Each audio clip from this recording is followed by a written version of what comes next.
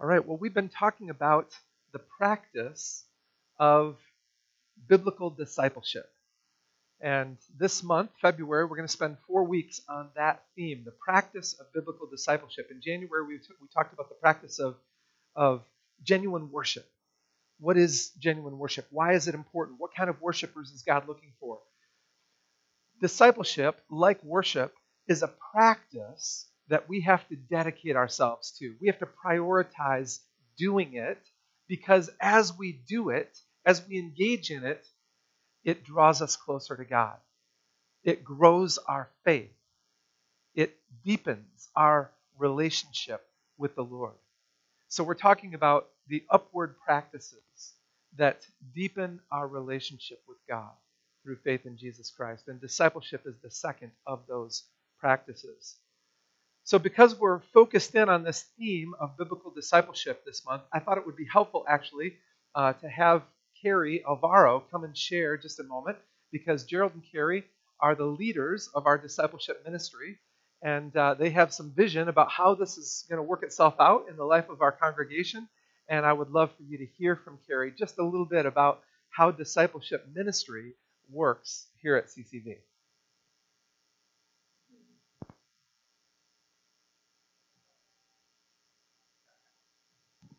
So, we've been looking into discipleship and kind of doing some research and asking around to find out what leads to effective discipleship. And one of the things that we've continually found is that for lasting effective discipleship, it best takes place in small groups of people living together and centering on a truth, centering on Jesus, centering on caring for each other, praying for each other, having accountability with each other.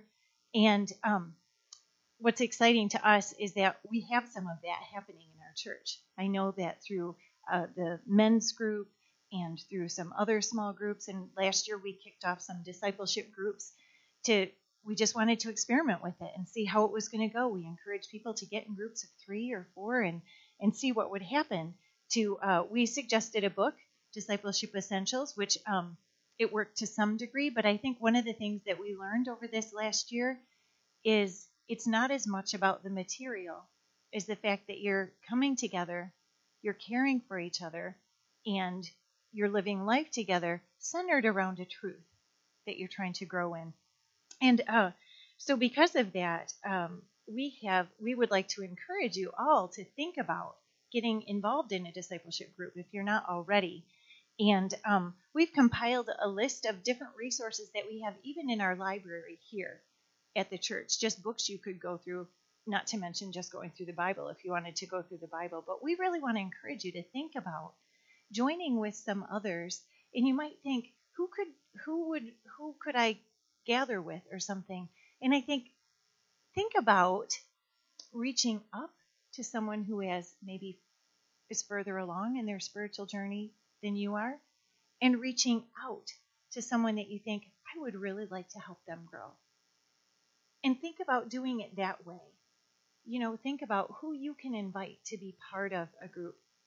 And also, if you think, I'm interested in this, but I wouldn't know where to start, we're going to send around just a little discipleship group interest survey that we'd like everybody to fill out. That just kind of asks, are you currently in a group? Would you like to be in a group? Would you like help finding a group?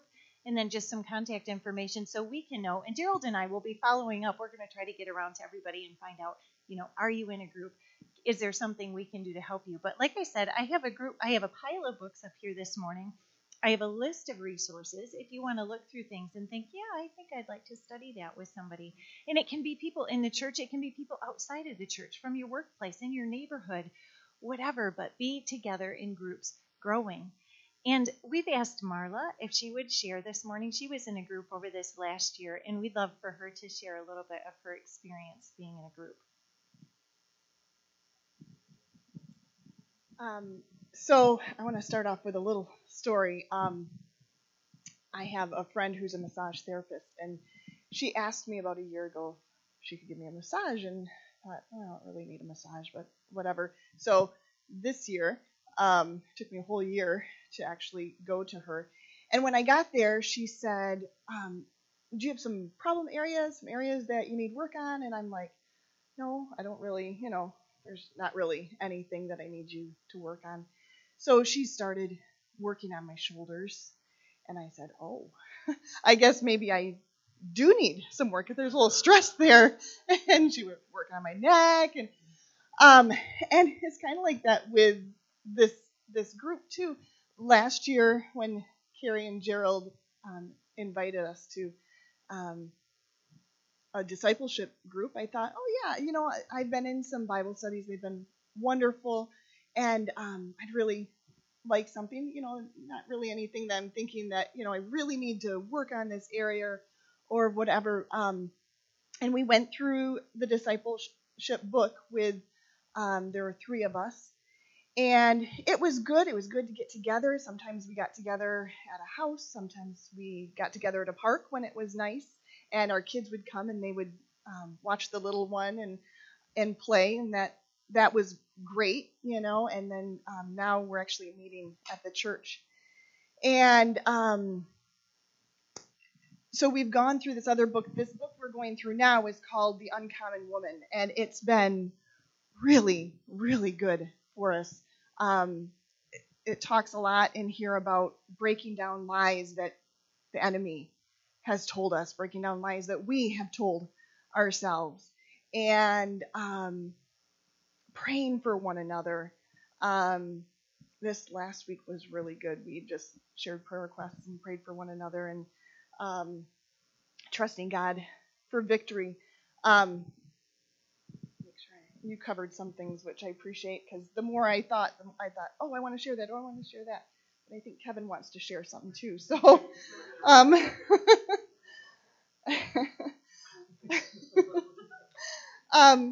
but just to be able to stand together with someone else, having a personal Bible study is super important. But to stand with someone, to stand with a group of women or group of men, you say, you know what, that is not the truth. The enemy is telling you lies. And this is what the Bible says. And you need to stand firm in that truth. And we're going to stand with you. And we've seen that happen. It's been really neat. We always pray that God will renew our minds. Kevin talked about that last week. Renew our minds, God. Help us to think like you.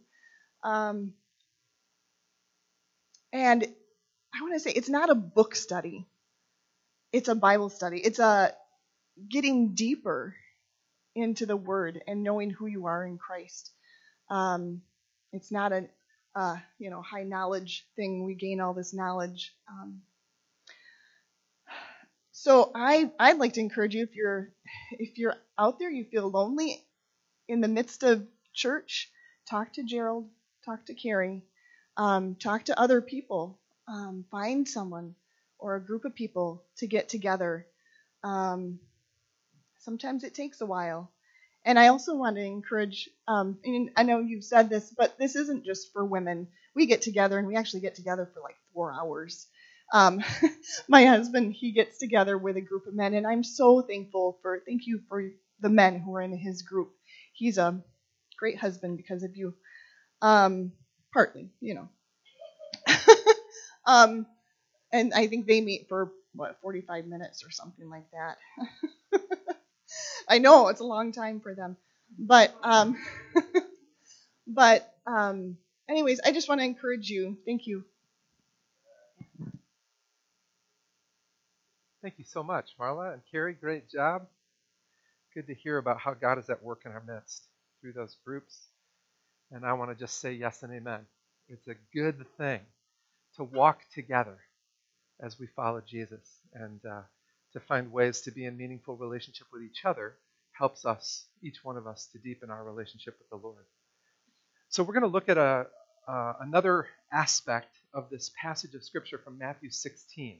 We began to look at this story last week, and we're going to use it really as the basis of our study on the practice of biblical discipleship. Not that there aren't, of course, other passages that speak to the priority and the practice of discipleship in our lives, but this one in particular is compelling for me, And that gives me some excitement and some enthusiasm as I teach about this subject. So let's turn our attention back to Matthew 16 again. And we're going to look specifically at the first part of this story, Matthew 16, verses 13 to 20, which is known as the account of Peter's confession of Christ. So Matthew writes, when Jesus came to the region of Caesarea Philippi, he asked his disciples, "Who do people say the Son of Man is?" They replied, "Some say John the Baptist, others say Elijah, and still others Jeremiah or one of the prophets." "But what about you?" he asked. "Who do you say that I am?" Simon Peter answered, "You are the Messiah, the Son of the living God."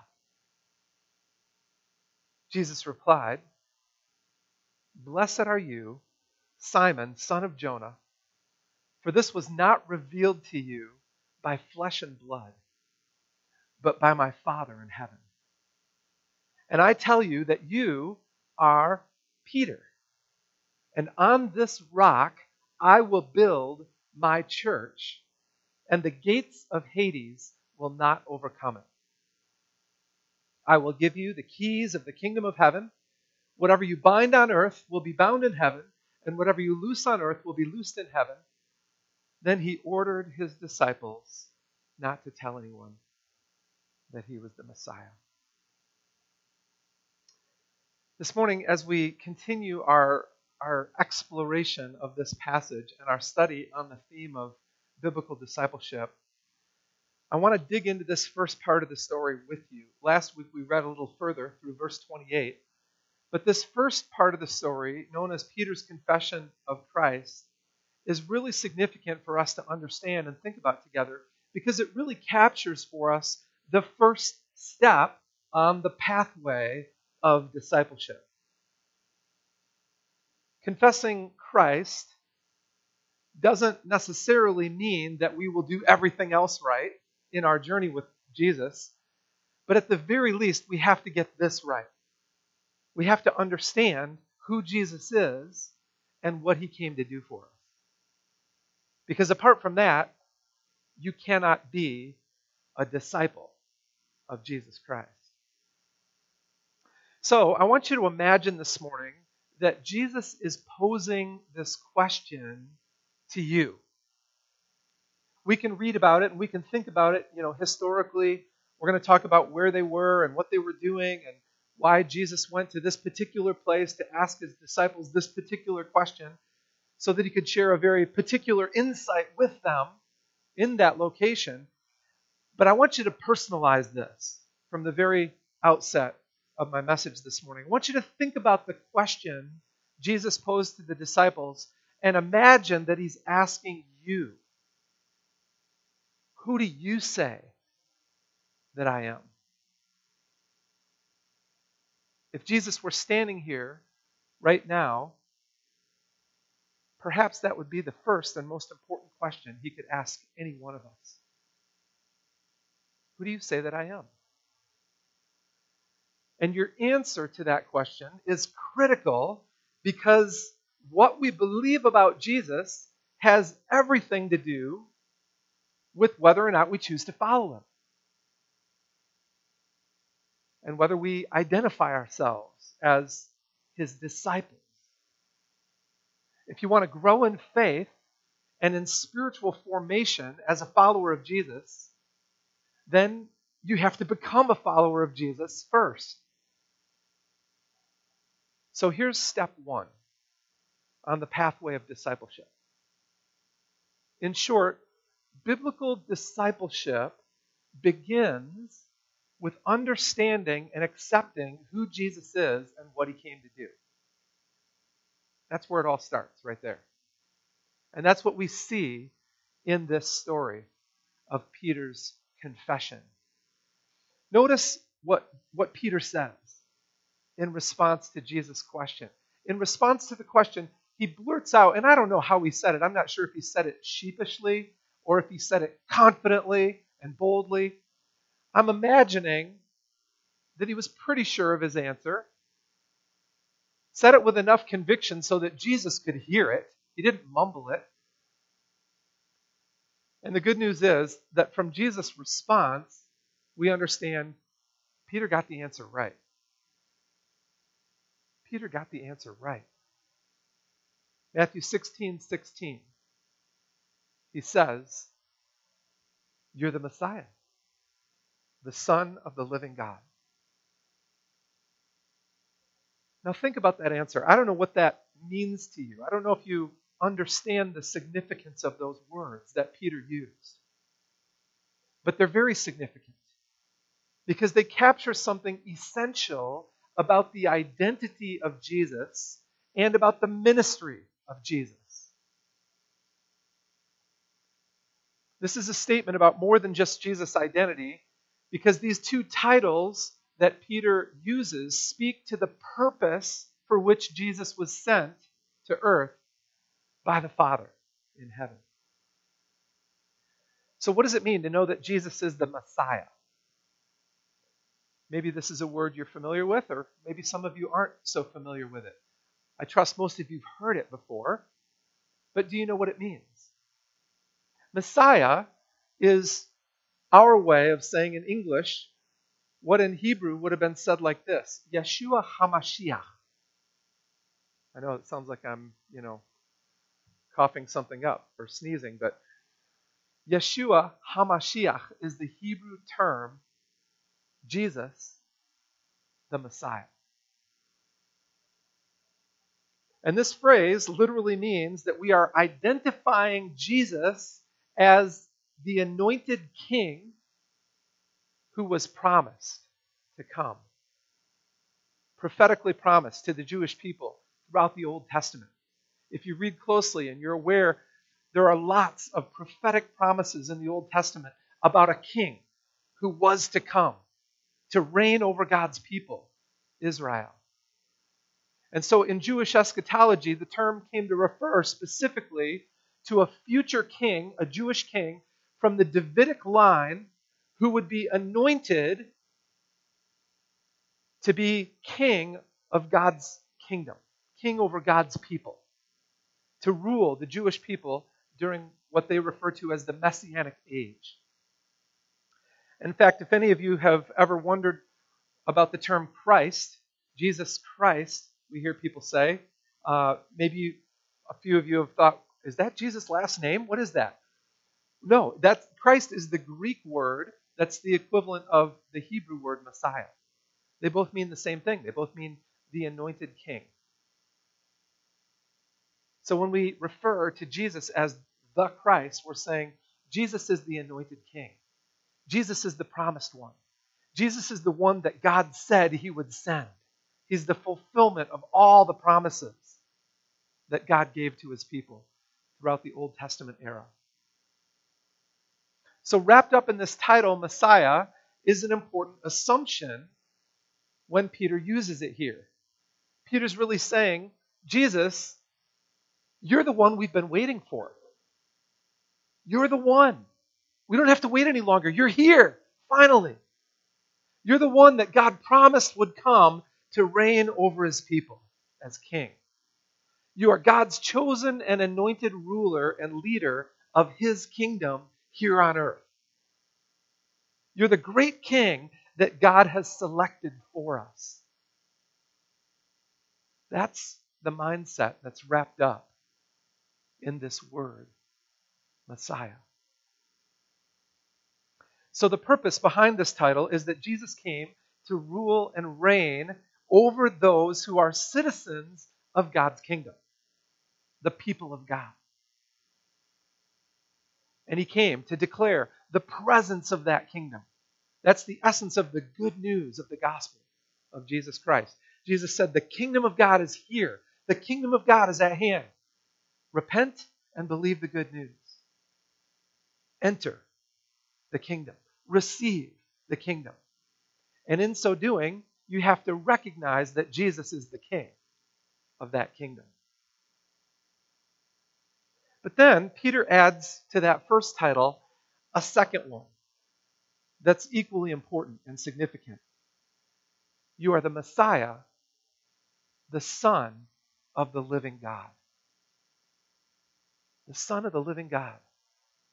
What does it mean to know and recognize Jesus as the Son of the living God? Well, this phrase tells us that Peter had begun to appreciate how Jesus was set apart from other people, other men, by a very unique and special relationship with our Father in heaven, God. You know, in Hebrew culture, it's a very interesting thing I learned as I studied this passage this week that I hadn't previously been aware of. Did you know if a family has a baby boy, they would not refer to that baby, that infant, as their son. They would refer to him as their boy. Because you don't become a son until you go through your bar mitzvah. When you go through your bar mitzvah, you're recognized as an adult. That's the rite of passage in Hebrew culture. And only then, when you've gone through the bar mitzvah and become an adult in full standing, equal to, in relationship with your parents, equal to them as a fully recognized and affirmed adult in your community, only then would a father identify his boy as son, his son. So for the Hebrew people, there's something very special and very privileged about that term, son. But then Peter says, Son of the living God. Jesus is the Son of the living God. This tells us that he represents the Father's household and the Father's interests. To use the language of verse 23, Jesus represents the Father's concerns because he is the Son of the living God. In other words, the language of sonship is a language of identification here. It's a language of intimate relationship, shared interests. Jesus himself actually helps to explain this to us in what I find to be a really helpful cross-reference from John chapter 5. Listen to these words where Jesus talks about his relationship with the Father as Son of the living God. John 5:18-23. John writes, "For this reason, they tried all the more to kill him, because not only was he breaking the Sabbath, but he was even calling God his own Father, making himself equal with God." Jesus then gave them this answer, this explanation. "Very truly, I tell you, the Son can do nothing by himself. He can do only what he sees his Father doing. Because whatever the Father does, the Son also does. For the Father loves the Son and shows him all he does. Yes, and he will show him even greater works than these, so that you will be amazed. For just as the Father raises the dead and gives them life, even so the Son gives life to whom he's pleased to give it. Moreover, the Father judges no one, but has entrusted all judgment to the Son, that all may honor the Son just as they honor the Father. Whoever does not honor the Son does not honor the Father who sent him." You see, Jesus is talking about here, describing and explaining the uniqueness of his relationship to the Father, the living God, as Son of the living God. And I think what's particularly insightful and compelling about this is that this kind of language is, just about got Jesus killed before his time. People wanted to stone him because they thought he was guilty of blasphemy for talking this way. That tells you something about the significance of this title, Son of the living God. And then, of course, at the end of his gospel, John sums up everything that he's written about Jesus with these words. Listen to this. John 20:30-31. Jesus performed many other signs in the presence of his disciples, which are not recorded in this book. But these are written that you may believe that Jesus is the Messiah, the Son of God. There it is, right? John's using the exact same language that Peter used when he confessed his trust in Jesus, his understanding of who Jesus was. These are written that you may believe that Jesus is the Messiah, the Son of God, and that by believing you may have life in his name. That's the bottom line here.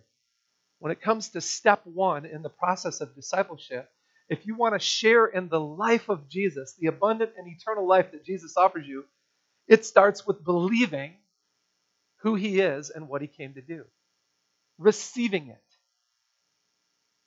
as for you. Do you believe it?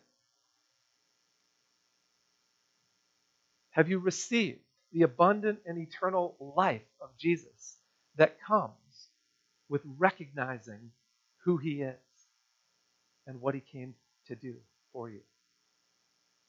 Friends, if you're here today as a seeker, if you're here today uncertain about what it means to commit to Jesus, following Jesus, but you're interested, maybe you're intrigued, maybe you're wondering about it, but you've yet to embrace the truth of who Jesus is and what he came to do, I just want to pause right here and encourage you and invite you to begin the journey of discipleship right where Peter did. You can do it right here, right now. You don't have to wait. You can recognize and receive the truth of who Jesus is. And all it takes is a simple confession like the one that Peter exemplified for us. I believe, Jesus, that you are the Messiah, the Son of the living God. And I'm willing to walk with you as your disciple.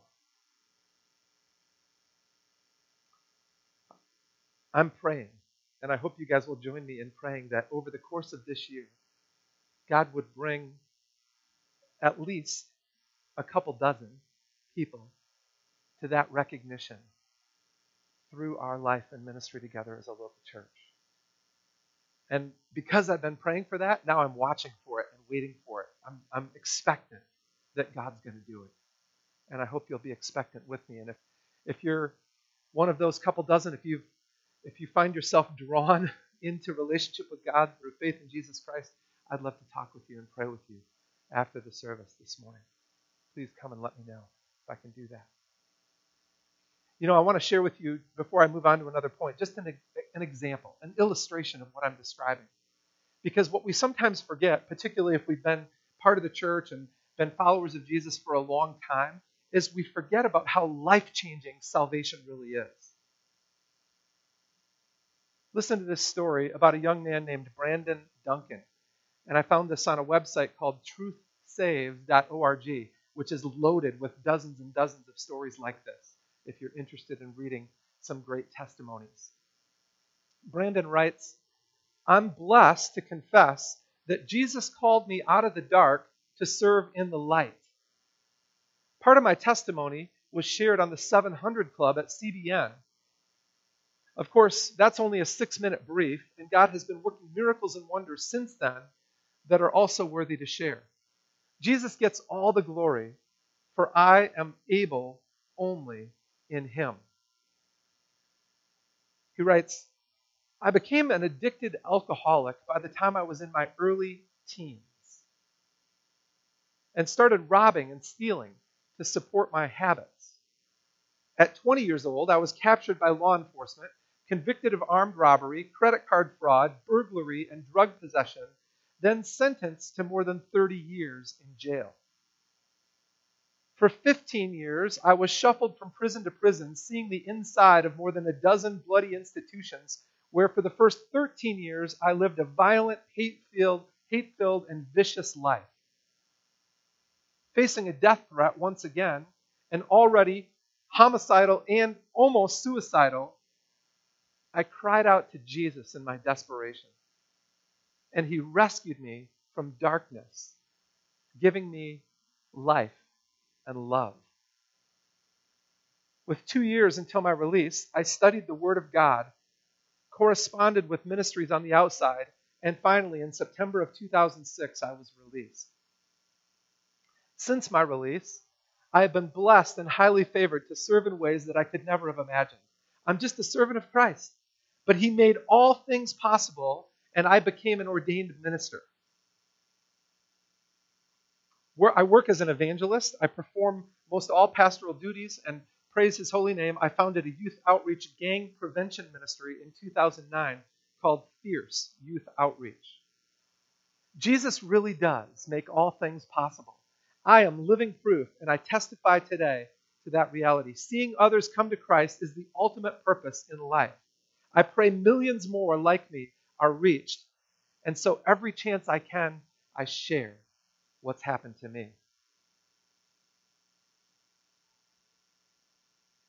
Brandon's life is an example of the kind of change that takes place when we begin the journey of discipleship by confessing faith in Jesus Christ. But there's another side to this story. And with the time we have left, I want you to see something really significant about Jesus' response to Peter. You see, Peter gets the answer right. Peter answers the question and he gets it right. But then Jesus says something in response that's not just for the benefit of Peter. It's for all of us. I want you to look closely at the words that Jesus speaks to Peter, and I want you to think about what they mean for you. Because these words were not just for Peter's benefit and blessing. What I want you to see with me here as we transition to Jesus' response is that confessing faith in Jesus is foundational to all else that God wants to do in us, for it connects us with His church, through which we overcome the enemy. This is an amazing insight that Jesus gives us in Matthew 16, verses 17 and 18. Peter says, "You are the Messiah, the Son of the living God." And Jesus replied, "Blessed are you, Simon, son of Jonah, for this was not revealed to you by flesh and blood, but by my Father in heaven. And I tell you that you are Peter, and on this rock I will build my church, and the gates of Hades will not overcome it." So there are multiple insights here that I want to touch on for just a few moments. Multiple insights about Jesus' words to Simon Peter that are significant for us to understand. And here's why. There are elements of this blessing, this promise spoken to Peter, that still apply to all of us. So these words are not just for Peter's benefit, they impact all of us. First, notice that Jesus gives Simon a new name. Previously, everybody's calling him Simon, and now Jesus says, "And you will be known as Peter." You will be called Peter. And that new name represents the new identity as a believer in Jesus that Peter receives and that each one of us receive when we confess our faith in who Jesus is. This is reminiscent, I think, of Paul's words in 2 Corinthians 5:17. This is a familiar text to many of you. "Therefore, if anyone is in Christ, the new creation has come, the old has gone, the new is here." Right? We are new creations in Christ. We receive a new identity when we choose to recognize who Jesus is and what He came to do for us. What's particularly significant about this new name that Peter receives is the meaning behind it. I mentioned this just briefly last week. Perhaps many of you are aware that the name Peter in Greek, Petros, literally means rock. Rock. Peter's name means rock. And this, I think, is significant because it's what God is making him into. It's part of his new identity and his calling in life. So in response to our confession of Christ as Son of the living God, the first thing that God does is he gives us new life in the Spirit and a new identity in Christ. He may even give you a new name to be called by. It doesn't always happen that way, but I know many people actually that have taken a different name to represent the new life that they've experienced in Christ. Now let's move on. Secondarily, I want you to notice that Jesus promises to build upon this rock that he's referring to. The phrase here is actually a play on words. And some of you may know this. I've taught on this passage before, though it's been several years. What I think is so amazing about this is that Jesus is really smart, right? Smarter than, sometimes we can even imagine. And it's comical to me that down through the ages, theologians have disagreed about how to interpret this passage. And so you'll have, this guy over here will write this and this and this. Well, I think it should be seen this way. And then somebody else will have a different opinion or perspective. Well, no, I think it should be seen this way. And I've actually heard multiple interpretations of what Jesus is supposedly meaning to say. And I'll tell you the truth, I think they're all right. Because I think there's a play on words here that Jesus was fully aware of. So how are we to understand what he says to Peter? What is the rock on which Jesus is going to build his church? Some say that Peter himself is the rock. And that's a viable option. The name change certainly seems to signify that there's some truth in that idea. As noted commentator on Romans, William Barclay puts it, Peter is the first stone of the whole church. In other words, Peter was the first member of the church, and in that sense, the whole church is built on him. This notion seems to fit with Paul's use of a similar image in Ephesians chapter 2. Look with me just briefly at Ephesians 2:19-22. Paul writes, "Consequently, you are no longer foreigners and strangers, but fellow citizens with God's people, and also members of his household, built on the foundation of the apostles and prophets, with Christ Jesus himself as the chief cornerstone. In him the whole building is joined together and rises to become a holy temple in the Lord, and in him you too are being built together to become a dwelling in which God lives by his Spirit." So the idea here is that the temple is an analogy for what God is doing with the lives of his people, and that we are like living stones. And the first living stone that God began to build upon was Peter. But there's more. Others have suggested, well, the rock is not just Peter himself as a person. It's actually the confession of Peter. You are the Messiah, the Son of the living God. It's that confession of faith which becomes the foundation of the church, the rock on which the church is built. And so this interpretation then places the emphasis on believing the truth of who Jesus is, as opposed to placing the emphasis on Peter as a person. And in 1 Peter 2:4-7, Peter himself writes this, "As you come to him, the living stone, rejected by humans but chosen by God and precious to him, you also, like living stones, are being built into a spiritual house to be a holy priesthood, offering spiritual sacrifices acceptable to God through Jesus Christ. For in Scripture it says, 'See, I lay a stone in Zion, a chosen and precious cornerstone, and the one who trusts in him will never be put to shame.'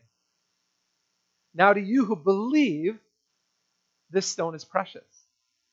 But to those who do not believe, the stone the builders rejected has become the cornerstone." See, Peter's describing the importance of believing that Jesus is the chief cornerstone. So there's some sense in which his confession is foundational to the building of the church. And then one more option to think about, I learned from historian and Bible teacher Ray Vander Laan, and again, some of you have heard me talk about this over the years. At the time of this interaction, what's really interesting is that Jesus was standing at a place near the city of Caesarea Philippi. And in that location, in fact, pictured here behind me, is a large rock cliff known as the Rock of the Gods. The Rock of the Gods. It was a place of pagan worship to the false god Pan. In fact, before it was renamed Caesarea Philippi, the city was actually named Panias. And at the foot of this large rock formation was a cave, which you can see pictured behind me, from which flowed the headwaters of the Jordan River. And this particular location was considered by the pagans of that area to be the entrance to the underworld. So you know what they referred to it as? Literally, that cave was referred to as the gates of Hades. The gates of Hades. So there's great significance to the geographical location where Jesus spoke these words. And in one sense, it must be true that he was talking about building his church on this rock, both literally and figuratively. Because what he says is, I will build my church on this rock, and the gates of Hades will not overcome it. In fact, in the 3rd century, some Christians, taking Jesus' words quite literally, actually built a church on top of that rock. Interesting little historic tidbit. So, whatever the case, what is it that this rock is foundational to building? And here's where things get really good, really interesting, and really insightful. The answer is the church. Whether it's Peter as the rock, or Peter's confession as the rock, or this particular location is the rock, or all three in some sense are true, Jesus had in mind that his church would be built upon the rock to which he refers in Matthew 16:17. And what he tells Peter and the other disciples about the church still holds true for us. And it's really significant. He says, I will build my church.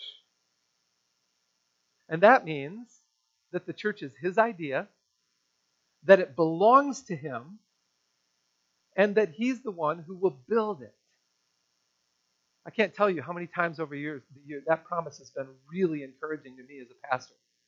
Not my church, I don't have to worry about it. Right? Doesn't belong to me, it belongs to the Lord. And I'm not the one responsible for building it. He is. That's actually really freeing.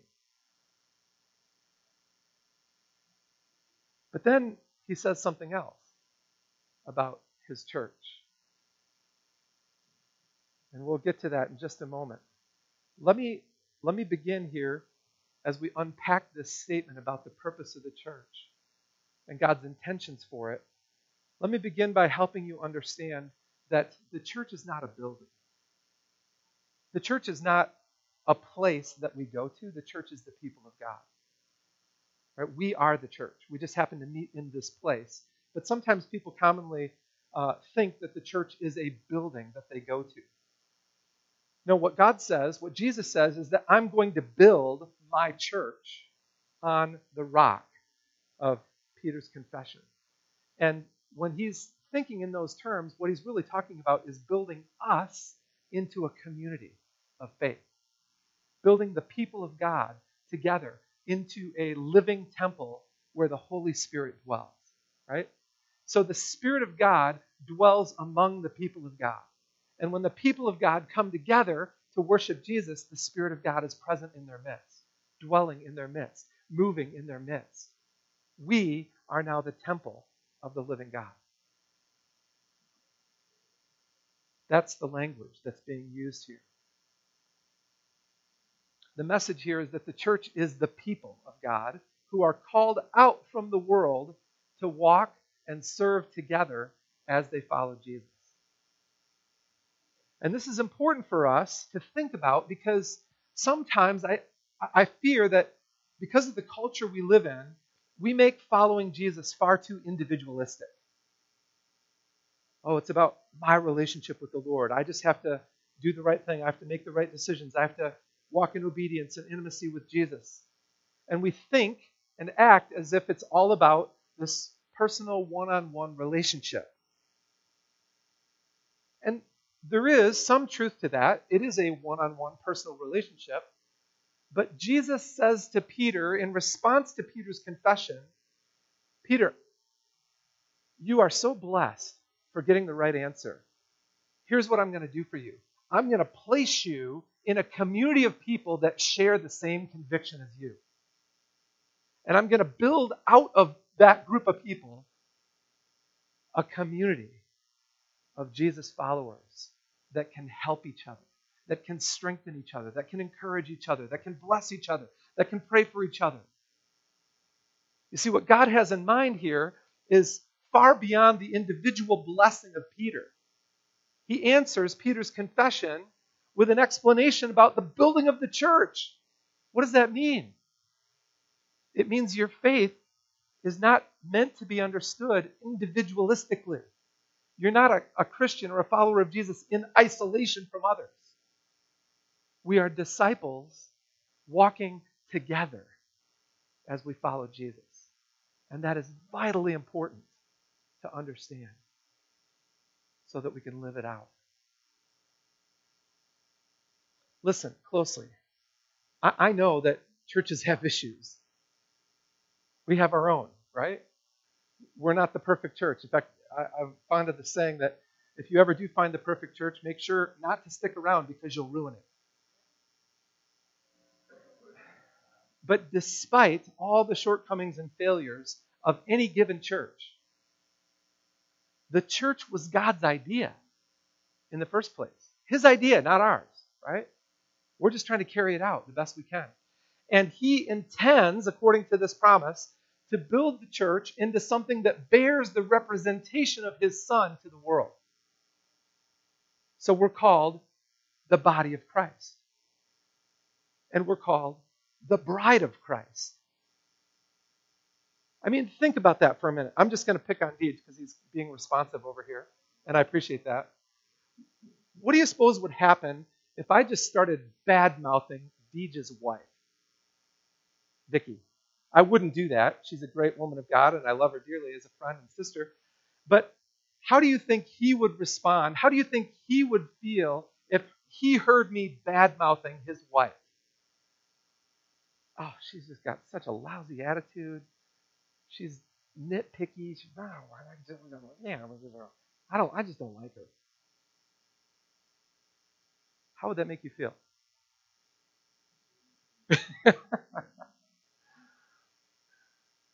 Do you know that every time you talk negatively and critically about the church, you're bad-mouthing the bride of Jesus? Have you ever thought about that?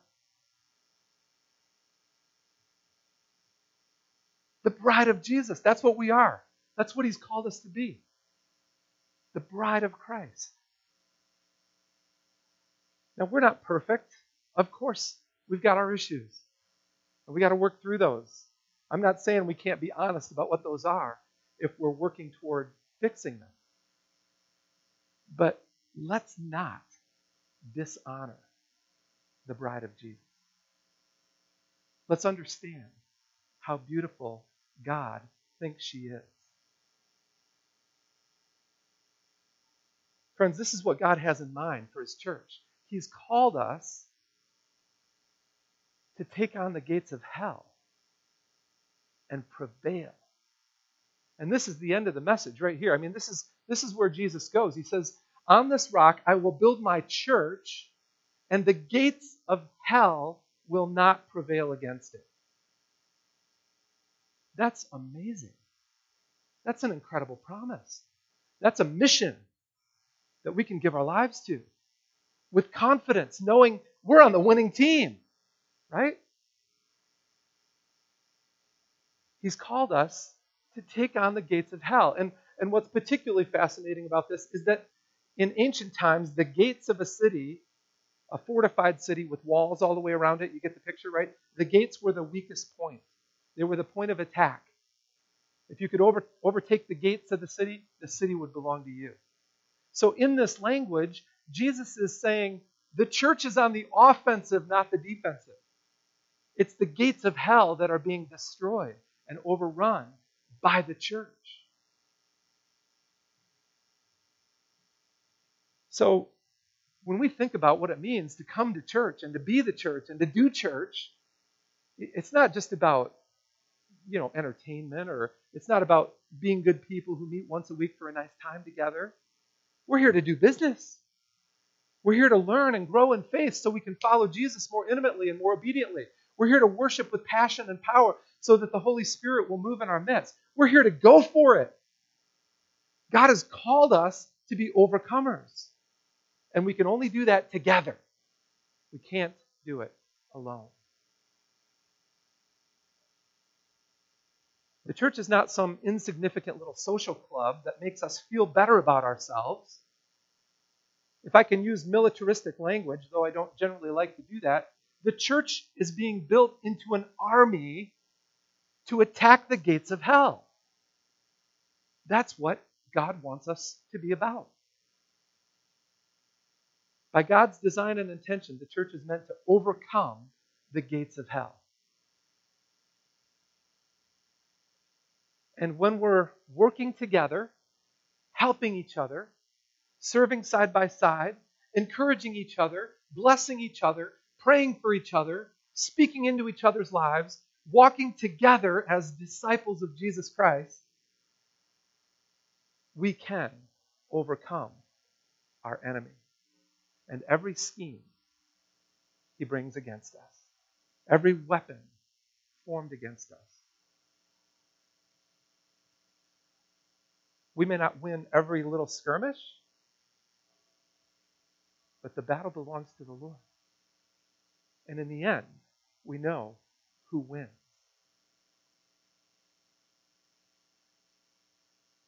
In short, Jesus' words to Peter teach us something very significant about discipleship. Because Jesus' words to Peter tell us that we are part of something bigger than ourselves, bigger than our own personal, individual relationship with the Lord. We are part of the church of Jesus Christ. And if our focus is too narrow, if our vision is too small, the church and our own lives will never be what God intends for them to become.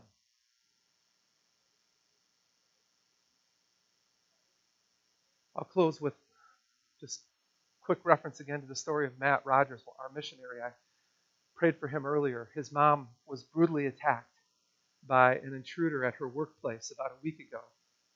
And I like this story because I've been getting emails and texts from Matt throughout the week. Maybe some of you are on his email list as well.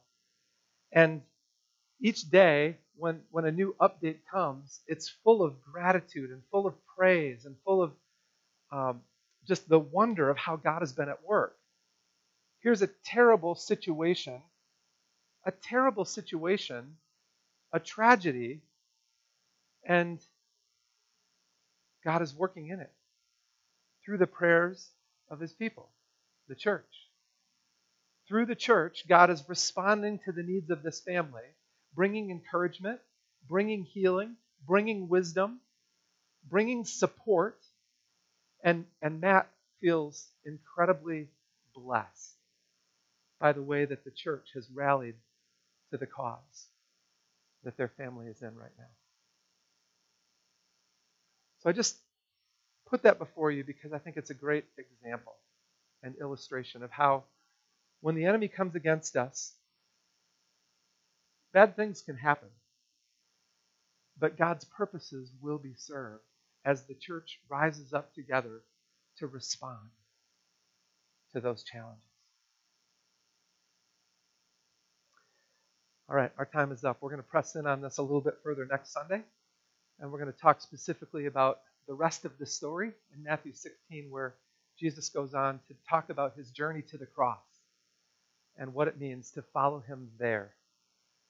Hey, I've just been told that Vicki has an update about Sandra, who is in the hospital, has been expecting twins and went into labor this morning. Would you like to share that with us so we can pray? Thank you. Becky, I think, was up there with her and got an update. They don't think that Sandra's water broke after all, which is really good. They are keeping her for observation for 24 hours because she has been diagnosed with preeclampsia, so be praying for her. And they gave the babies steroids to encourage the development. So most likely, as long as the Lord allows them to stay in, they will, but I think that's probably going to come sooner than later. But we'll just keep praying that those babies are able to stay in and gain strength and their lungs would grow and all of those things would happen in the next couple of weeks while she's able to probably be on bed rest, I'm guessing. So a lot of prayer requests. An official one will go out through the email and the text. And if there's anything else we can do as a body, we'll be in touch about that as well. So thanks. Fantastic.